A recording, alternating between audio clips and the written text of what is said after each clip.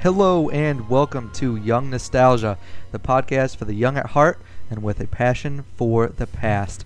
Feel free to subscribe and rate us on iTunes and Google Play if you like what you're hearing, and follow us and share on our blog and feed, youngnostalgia.podbean.com. Feel free to follow the links to our Facebook and Twitter page to keep all up to date on what Ben and I are doing. If you have any ideas about a show, want to be a guest, want to give us a shout out, give us an email at youngnostalgia2017@gmail.com. I'm Nolan. My best bud right beside me is Ben. How you doing, big guy? I'm doing great today. How you doing, Nolan? Not too bad. So getting into today, we got our fan favorite and personal favorite of ours as well. This month in history for August. Tune in next week for our next episode, Tech of the Future, going into kind of the way tech has been evolving so quickly and things to see within the next 20 years and things to expect. We're looking forward to it. So getting into this month in history, kicking us off, what do you got, Ben? All right, well, we're going to start right off on August 2nd, 1776. In Philadelphia, the majority of the 55 members of the Continental Congress signed the original parchment copy of the Declaration of Independence. So, a little bit of backstory. Backing up, there's a little bit of backstory from beforehand. The very first Continental Congress was made up of different delegates from the colonies. They met in 1774 in the reaction to the coercive acts by the British government. And this meeting was a response to the very restrictive taxes put on by the crown. And they met, and it was from that initial Congress, it was kind of decided that that was kind of the initial breaking point of, this is not really a good place to be. They were kind of under the thumb of the British government. They don't really have a whole lot of say in these taxes. I mean, they have to send them all of their goods, all their taxes, and they're really not getting a whole lot of benefit out of it. They're kind of being sapped of money. They don't really have any say in their own lives or their role in the British Empire. And so later on in 1775, the Second Continental Congress convened after the American Revolutionary War had begun. To basically continue their efforts in what can be done about the British Empire. The war had already started, so they're already breaking away, and this is more of a gathering and rallying of the troops. How exactly are we going to break all of these ties? Yeah, and heading towards the end of the Civil War too is when the Second Continental Congress started. The Revolutionary War. I feel like they were just kind of, the Revolutionary War. What did I say? Something else? Civil War. Oh, oops.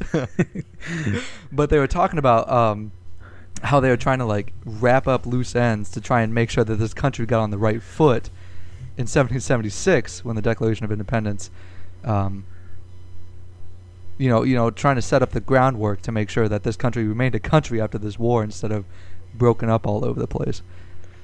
Right, and so in 1776, when it was finally, the Declaration was written up and sent over, and it officially started to become a new country. It was still pretty weak, and it was under the Articles of Confederation, which kind of sort of loosely tied the colonies together. There's a lot of flaws in it, and the whole point was they didn't want very much regulation, because that is exactly what they were trying to get away from in the first place. So it wouldn't make a whole lot of sense to leave and then be right back in debt to just a different person or a different entity. Yeah, it's like tipping the scales too far one way, where you got to have it straight down the middle, because the biggest thing was the country just didn't have money. Right. Yep. No money for an army, and then states were pretty much left out for themselves to defend themselves and all this. Mm-hmm. Since the Revolutionary War soldiers just kind of disbanded after the war. Right, and so there was a lot of problems. There was each state had their own currency. So I mean, Yeah, I how are know. you supposed to have interstate commerce and all this stuff when there isn't even a set monetary value? And it kind of functions similar to like different countries trading with each other, but there's so much red tape to go through, and it's such a hassle to try to do things that it a lot of times it wasn't worth the effort, or stuff got tied up in the transactions for so long that you couldn't really get anything done. And that was really just one of the problems of not being unified as a a whole country. Yeah. So we can back up a little bit and we can talk about some of the overall regulations that were put on by the British. A huge one was the Stamp Act, that was basically a tax on stamps that it went directly, the money went directly back to the crown. And so that was on it. If you wanted to send a letter or any sort of correspondence, even within within the colonies, not even off the continent or anything like that, you had to send money. You're sending your money directly back to the British Empire when it really has nothing to do with them, even in the slightest. Yeah. Yep. It's all about making that revenue. I still feel like we pay a lot more for stamps. Yeah, that's still a problem. How we gotta I fix feel like this. it just always goes up. And it's kind of interesting from if we talk all pre-war,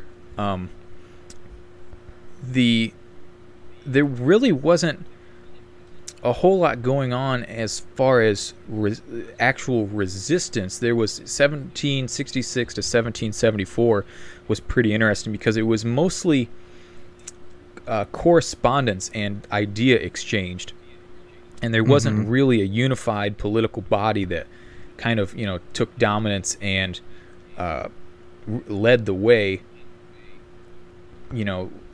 through actually doing things, sabotaging this. Now you think of like a more modern revolution where there might be actual rallies, there might be sabotage of things just to try to kind of bring down their power, but there was really just people talking back and forth about, hey, what are we going to do about this?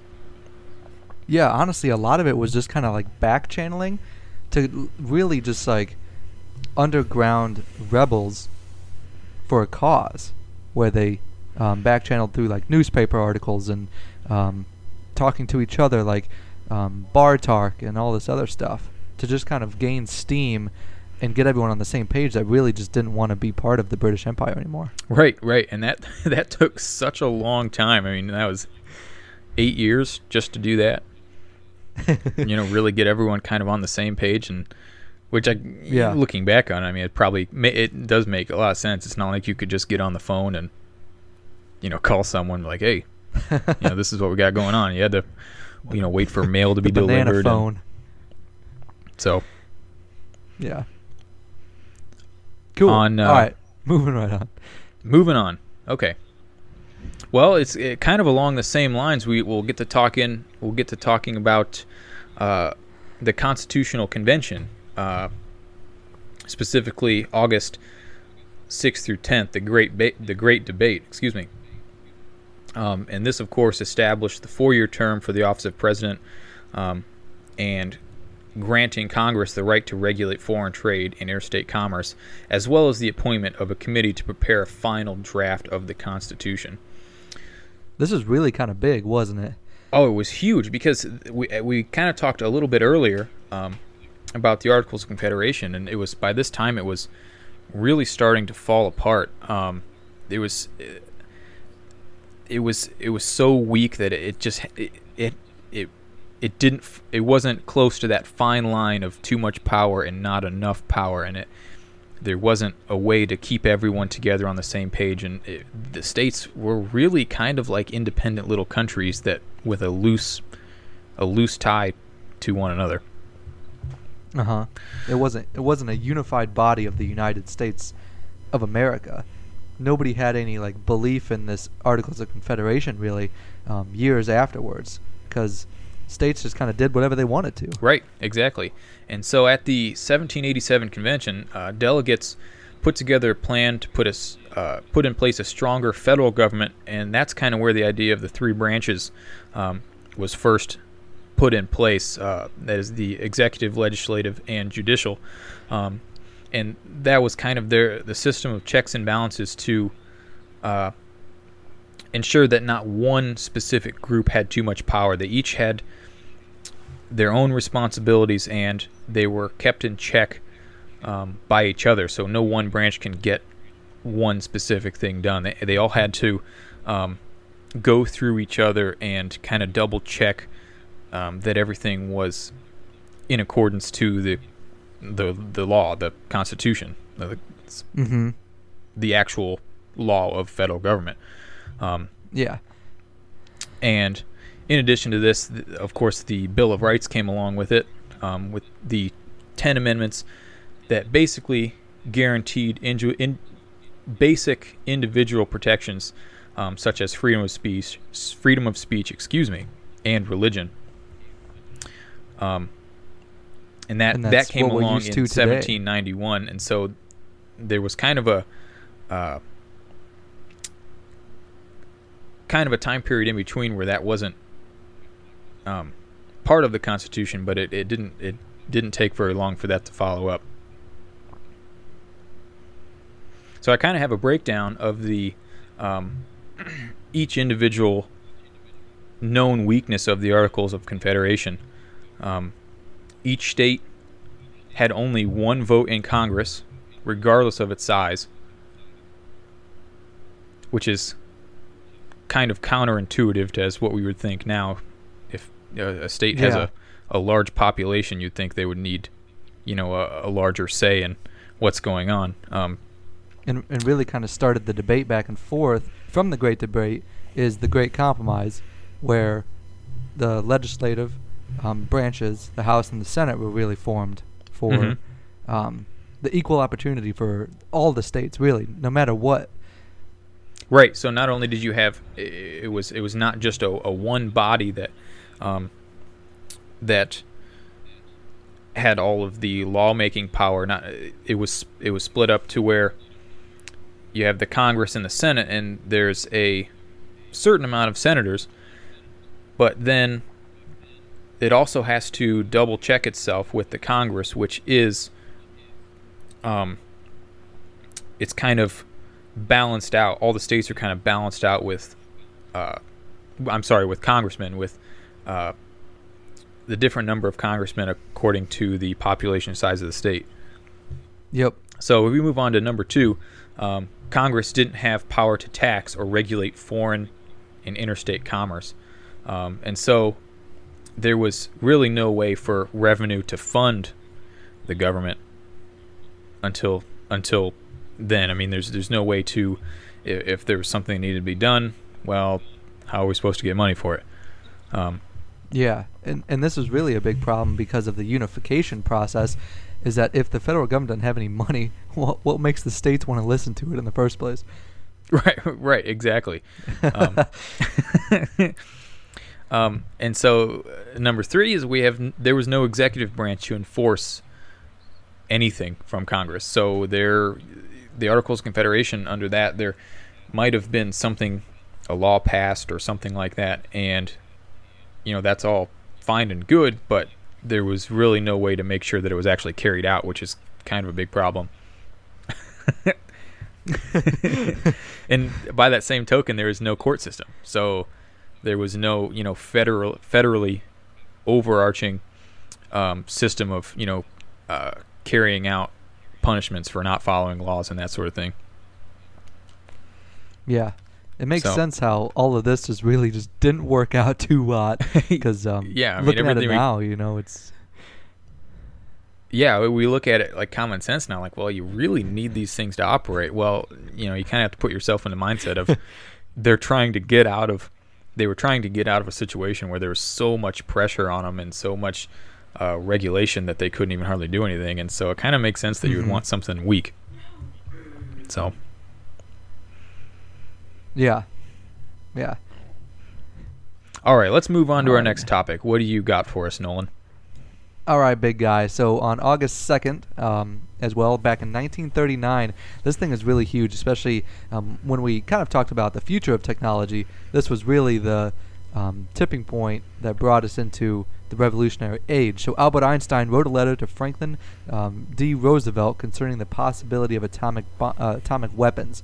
Einstein wrote, "A single bomb of this type carried by a boat and exploded in a port might very well destroy the whole port together with some of the surrounding territory," kind of giving hints to the destruction of what an A-bomb could actually do. So 6 years later, on August 6, 1945, the first atomic bomb developed by the U.S. in the Manhattan Project was dropped on the Japanese port of Hiroshima. So really, August 2nd, what this fact is all about is how Einstein wrote to FDR talking about the monumentous project of A-bombs and really what it could bring to the world. Really changes the whole landscape of war and political conflicts as we know it, really. Right, and his whole point was, look, this is kind of becoming a new field of technology, and if we don't jump on this, someone else will, and it'll really, be a bad time for us. Yeah.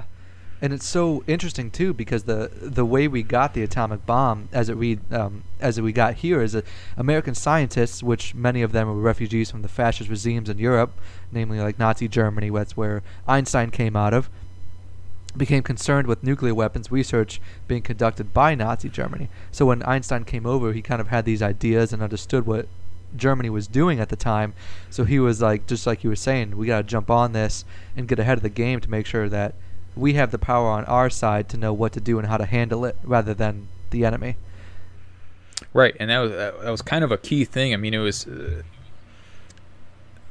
was huge to have that almost inside look into the other countries, the opponent countries that are developing this technology, and that was huge to have that that kind of Kickstarter of hey, like we need to be on top of this because I've seen what's going on over here, and it's not going to look good if you guys don't step it up. Exactly. So.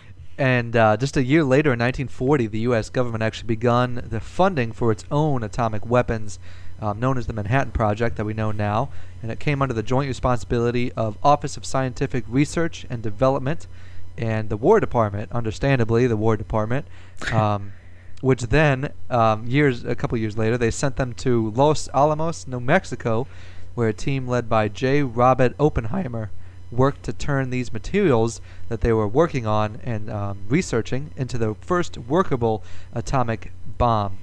And it says here, early on the morning of July 16th, 1945, the first plutonium bomb was actually set off from the Manhattan Project, and this was called the Trinity Test in Alamogordo, New Mexico. So honestly, that's when everything just turned around. And actually, we had a trivia topic, which was a bonus question of when was the first atomic bomb blasted, and we totally got it wrong. But it was so funny, I wanted to put this in here just to bring it full circle, I guess. So we know now. So trivia questions, listen to Young Nostalgia. But can you imagine being in like a bunker and seeing this thing go off? I mean, you're witnessing a whole new era of war. Yeah, and I don't even think that they really truly understood the impact that these kind of bombs could have on civilization or just technology in general. Yeah, I mean, it's hard to say, what they were thinking at the time. I'm sure the mindset, it was like, we need this because, we need the cutting edge on the war effort, and without this, who knows? Yeah, war could turn at any moment, and, especially with at this point. I mean, the Japanese were such a huge force. I mean, they fought to the death, and that was just kind of part of the culture, to where there really was no surrendering or anything like that, and you had to do what you had to do, and it was it was a bad circumstances, but you just have to have something like this. We're like, look, guys, if you don't stop, this is what we got. Exactly, and that kind of leads us right into the next one.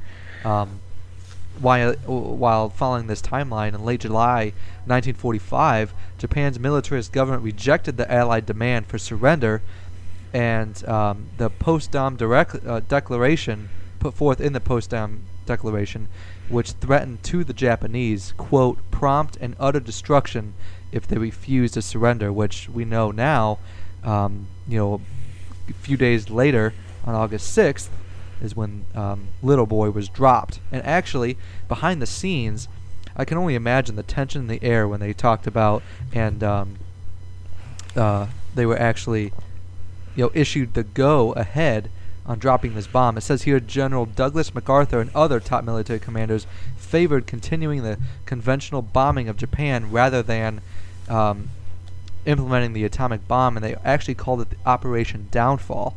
But against moral reservations of Secretary of War Henry Stimson, for General Dwight Eisenhower and a number of the Manhattan Project scientists really advised not to drop the bomb for Truman.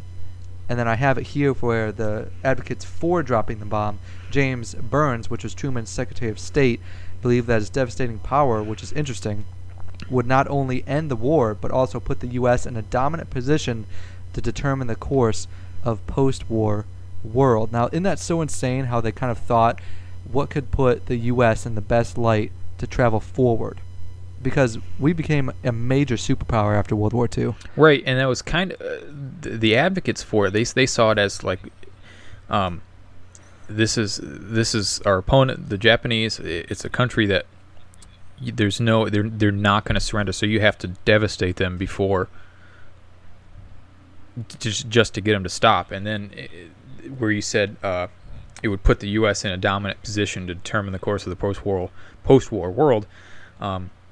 That kind of leads into the mentality of peace through strength. I mean, you don't want to go around as a bully, but you need to let people know that, if you step out of line and if you're, involved with the kind of things that Japan was with, Nazi Germany. I mean, that we can't let that happen, and so you're not really. That's another kind of fine line. I mean, you can't. Be a bully country, but on the other hand, you have to show off what you got, and if you step out of line, then that's what you're going to get. Yeah, exactly. Especially with World War II being such a war, like a modern war that people just haven't really experienced. The devastation is gigantic, and really Truman's thought behind it was, what's the best way to bring this war to a swift and utter end, and move on as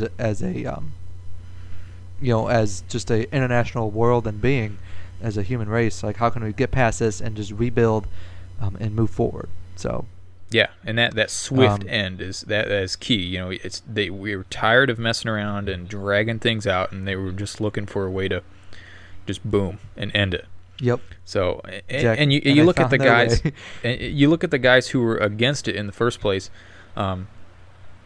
The Secretary of War, Eisenhower, and the Manhattan Project scientists, and you can kind of see where they're looking at. You're coming from too. Is they wanted to continue the war. They thought it could be won as is, and you can kind of get in place of. You can kind of get into their mindset of, well, if we don't have to bring about this new age of war, we shouldn't if we don't have to. And because that's going to lead. Because ultimately who knows, they might have been thinking ahead. I mean, that was kind of the whole idea of the Cold War. Come in years later, to where that it's everyone could see the power of this new technology and the effect that it could have on war, and they thought that, well, if we don't use it, we can prevent that type of war from ever happening, or conflict involved with that. Yeah, I think just fear of the unknown, really, honestly, because we all have it all the time. So All right, moving right along, some quick succession. Like we said, August 6th, 1945, Little Boy, the first atomic bomb, was dropped on Hiroshima at 8:15 in the morning. August 9th, 1945, the second atomic bombing, Fat Man, occurred on the Japan soil of Nagasaki, but they were actually originally headed for the city of Kokura, but the clouds and debris from the first atomic bomb actually held them back, and they had to retarget to Nagasaki. And then on August 14th of 1945 brought about the official surrender ceremony from the Japanese, and actually the Emperor Hirohito, who had never spoken on radio, recorded a very popular, or not necessarily popular, but like renowned announcement admitting Japan's surrender over the airwaves, actually using the word surrender in Japan's words for the first time over broadcast radio for the Emperor. So pretty cool stuff. Yeah, it is interesting that that particular subject matter was his first public radio broadcast. That's kind of interesting that under those circumstances that would bring about that new aspect of his regime. Yeah. Yep. All right, big guy, moving right along. What do you got? All right, let's go to August 7th. We're kind of moving in somewhat chronological order here. August 7th, 1964. Following an attack on 2 U.S. destroyers in the Gulf of Tonkin off North Vietnam, the U.S. Congress approved the Gulf of Tonkin Resolution. This granted President Lyndon B. Johnson authority to, quote, take all necessary measures to repel any armed attack against the forces of the United States and to prevent further aggression. I think this is so insane just based on the amount of power that it gives him without just declaring war. Yeah, and this whole the Gulf of Tonkin Resolution, and that phrase to take all necessary measures, that's something we kind of see, years and years later. I mean, World War II was the last time war was officially declared by the United States, and I think looking at this Gulf of Tonkin Resolution, this kind of begins that trend of wars that aren't really wars. Yeah. So, if we getting into a little bit more specific, the Gulf of Tonkin Resolution, it gave a very broad congressional approval for expansion of the Vietnam War. During the spring of 1964, military planners had developed a detailed design for major attacks on the North. But at that time, President Johnson and his advisors thought that the public would not be very supportive for an expansion of the war. At that time, the public was not really concerned with what was going on overseas at this point. But by the summer, however, the rebel forces had established control over nearly half of South Vietnam. And Senator Barry Goldwater, the Republican nominee for president at the time, was really criticizing Johnson and his administration for not pursuing the war more, and I was using that as really as his political platform. Yeah, and this is such a touchy subject just because of the state of the United States at this time. You had, JFK, which was, that just shook the entire nation, what happened to JFK in 1964. And then just put that on top of this teeter-totter of Vietnam and everything like this. The American public were really, I'm sure, they just were overwhelmed with what was happening. And I'm sure that being a part of this conflict was not helping what they thought about the government at any means. Oh, right. And especially looking at it, all of what was going on, the decision to, stay out of the conflict, be in the conflict, it was so politicized, and, it was being used as a running platform. And, Johnson and his advisors were looking at it as more of a approval kind of thing. Like, is the people going to be supportive of this? Well, it is important to make sure that the American public is supportive of something like that. But you know what? If you have to go for it or you don't go for it. Yeah. And you can't make it a political matter. It is a matter of, national security. It's a matter of keeping citizens safe. It's, if it's going to trash your approval and your your future platform, well then so what? But if it's the right thing to do, you do it. Yep. Yeah. Oh man. So we go back a little bit and we look at August 2nd.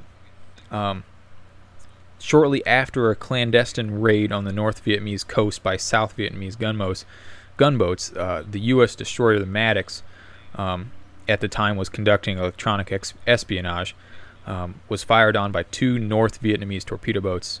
2 days later in the same area, the Maddox and another destroyer reported that they were under attack. These reports now appear to have been mistaken, whether it was by accident or kind of fudged a little bit to kind of spur on the war effort. Johnson had proceeded quickly to authorize retaliatory airstrikes against the North Vietnam, which really just kind of kicked everything off. Right, and we'll get to it here in a minute, but it was kind of realized later on that kind of been some misleading information that led to these authorizations. So the next day he gathered congressional leaders, and without divulging the circumstances, which that kind of seems sketchy a little bit right there, that without divulging the circumstances that might have helped provoke the torpedo attack, he accused the North Vietnamese of open aggression on the high seas. He then admitted to the Senate a resolution that authorized him to take all necessary measures to repel any armed attack against the forces of the United States and to prevent further aggression. Wow. Just one thing leads to another, and you just get to this tipping point. Yeah.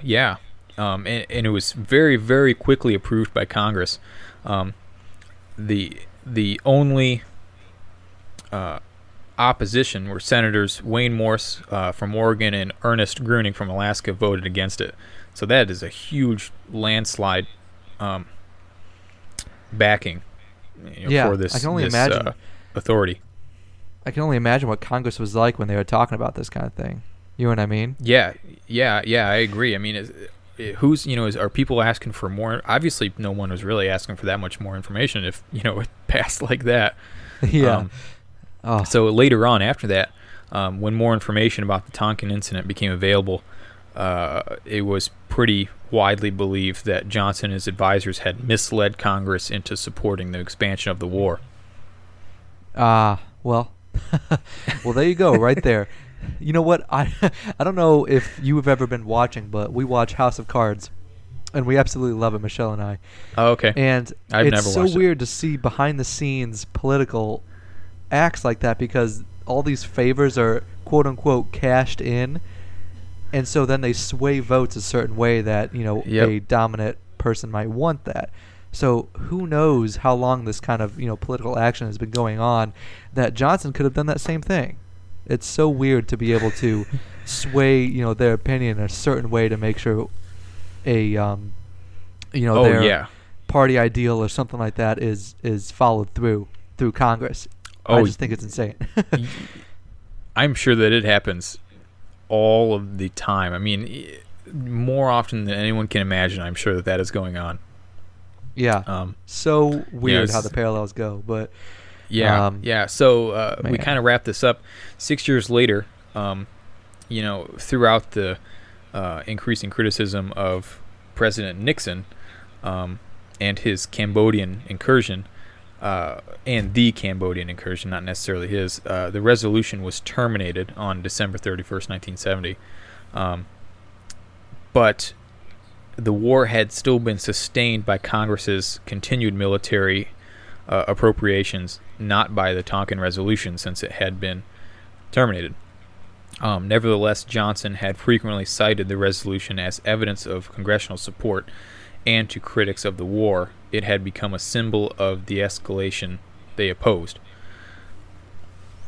Yeah, really, I feel like the Vietnam War was just such a divide in the country, and led to many things of music and people coming together for a common cause, and really just a staple in Cold War and just tensions in the world and in America at once too.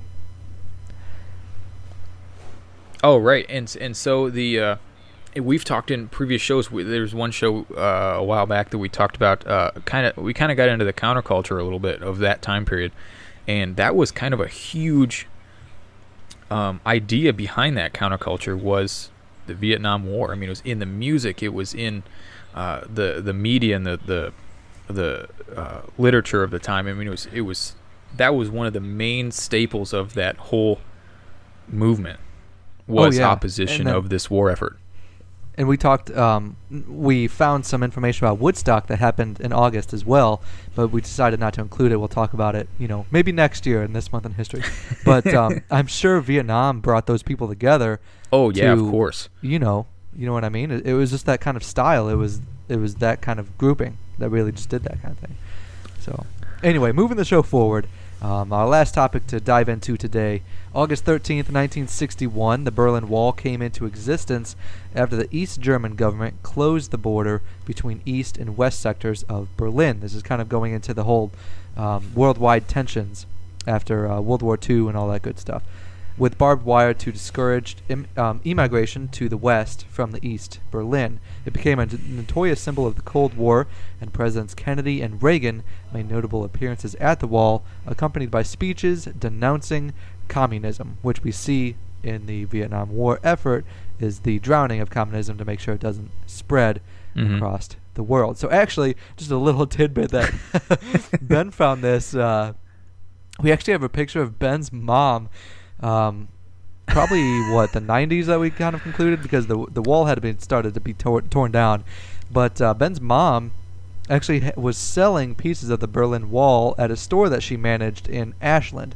So there's actually a news article from the Mansfield News Journal. I'm sorry, it was in Mansfield, not Ashland. In their local newspaper, there's actually a picture of her with the Berlin Wall that they were selling. So we're actually going to make a Facebook and Twitter post about that. Lead you to this episode.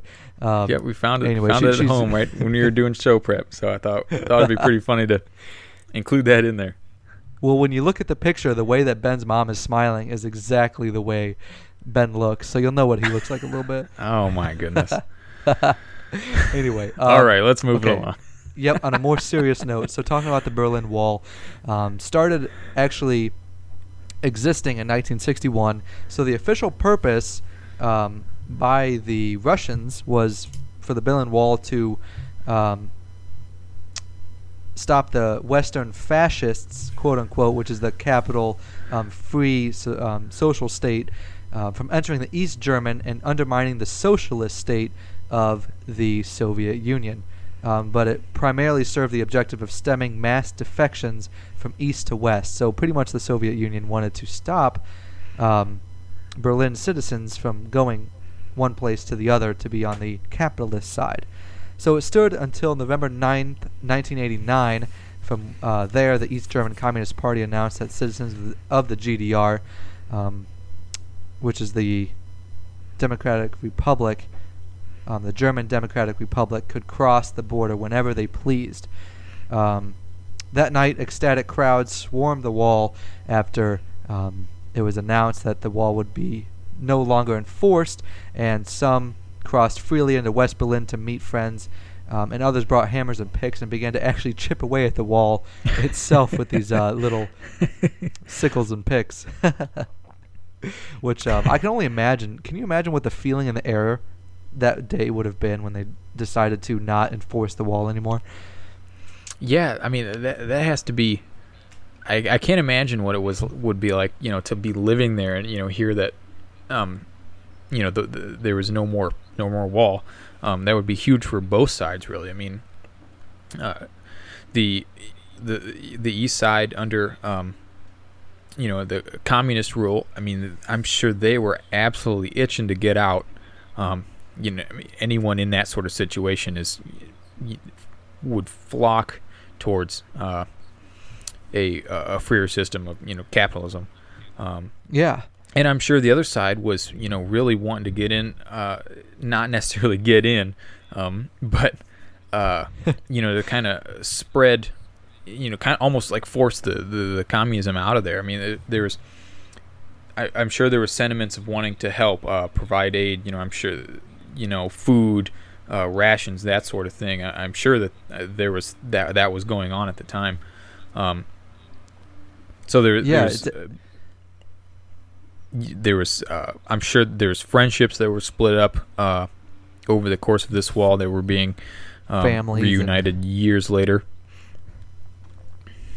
Yeah, it was interesting that you said about the the starving of the citizens and everything like that. So the existence of the West Berlin, a conspicuously capitalist city, which we kind of talked about, within the communist East Germany, it said, quote, stuck like a bone in the Soviet throat, as quoted by Nikita Khrushchev of the Soviet Union. So breaking it down of what the wall actually was, from 1948 to 49, the blockade was actually to literally starve the Allies to leave West Berlin so the Soviet Union can just take over the entire city, which is interesting because I know we talked about in the past of the beginning of the Berlin airlift, which did 2.3 million tons of goods delivered by air to West Berlin. That is huge. 2.3 million tons. I know. Delivered by airplane, like constant airplanes in and out. Oh, yeah, what a sight. I can only imagine. Absolutely amazing. And you going back, you talked about the famine, well, basically forced famine, and the control that the Soviet Union had. I mean, that was kind of a main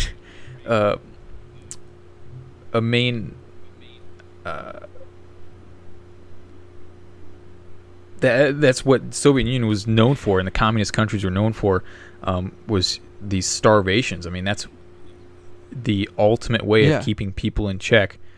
Was you cut off what they need to survive, and you've kind of got them. What choice do they have but to go along with it when you're holding back, nourishment? Yeah, the basic necessities. Right. All right, so to just give you a little bit of aspect of what this wall actually was, it was a 12-foot tall, 4-foot wide mass of reinforced concrete topped with enormous pipe that made climbing nearly impossibly to get over it because you couldn't even get a hand on it. Right. So behind the wall, on the East German side, was so-called death trap, a gauntlet of soft sand to show footprints if anybody was actually trying to cross. They had floodlights, vicious dogs, tripwire, machine guns, and patrolling soldiers with orders to shoot escapees on sight. They were really trying to starve out the Allies, which is insane to even think about why something like this would even happen. But from 1961 until the wall came down in 1989, more than 5,000 East Germans, including some 600 border guards, so even the Soviets themselves understood what was happening and wanted to get out of that kind of situation. They actually managed to cross the border by either jumping out of windows adjacent to the wall, climbing over the barbed wire, flying in a hot air balloon, crawling through the sewers, and driving through unfortified parts of the wall at high speeds. Can you imagine the dire straits that these citizens needed to have to be able to do that kind of thing? Yeah. I mean... Oh, man. It's just... insane. Only 5,000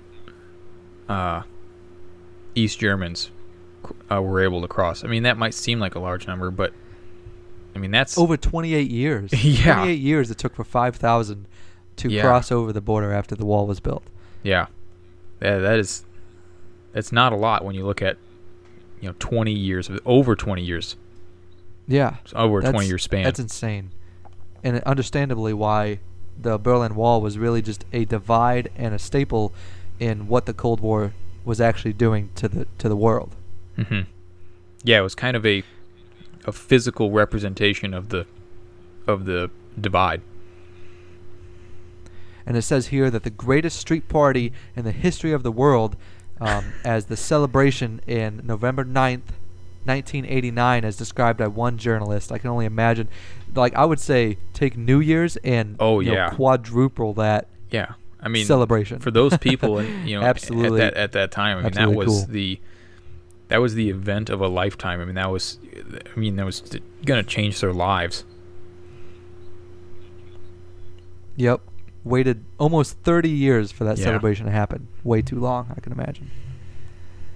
All right, so the reunification of East and West Germany was actually made official on October 3rd, 1990, almost a year after the fall of the Berlin Wall, when they didn't enforce it anymore.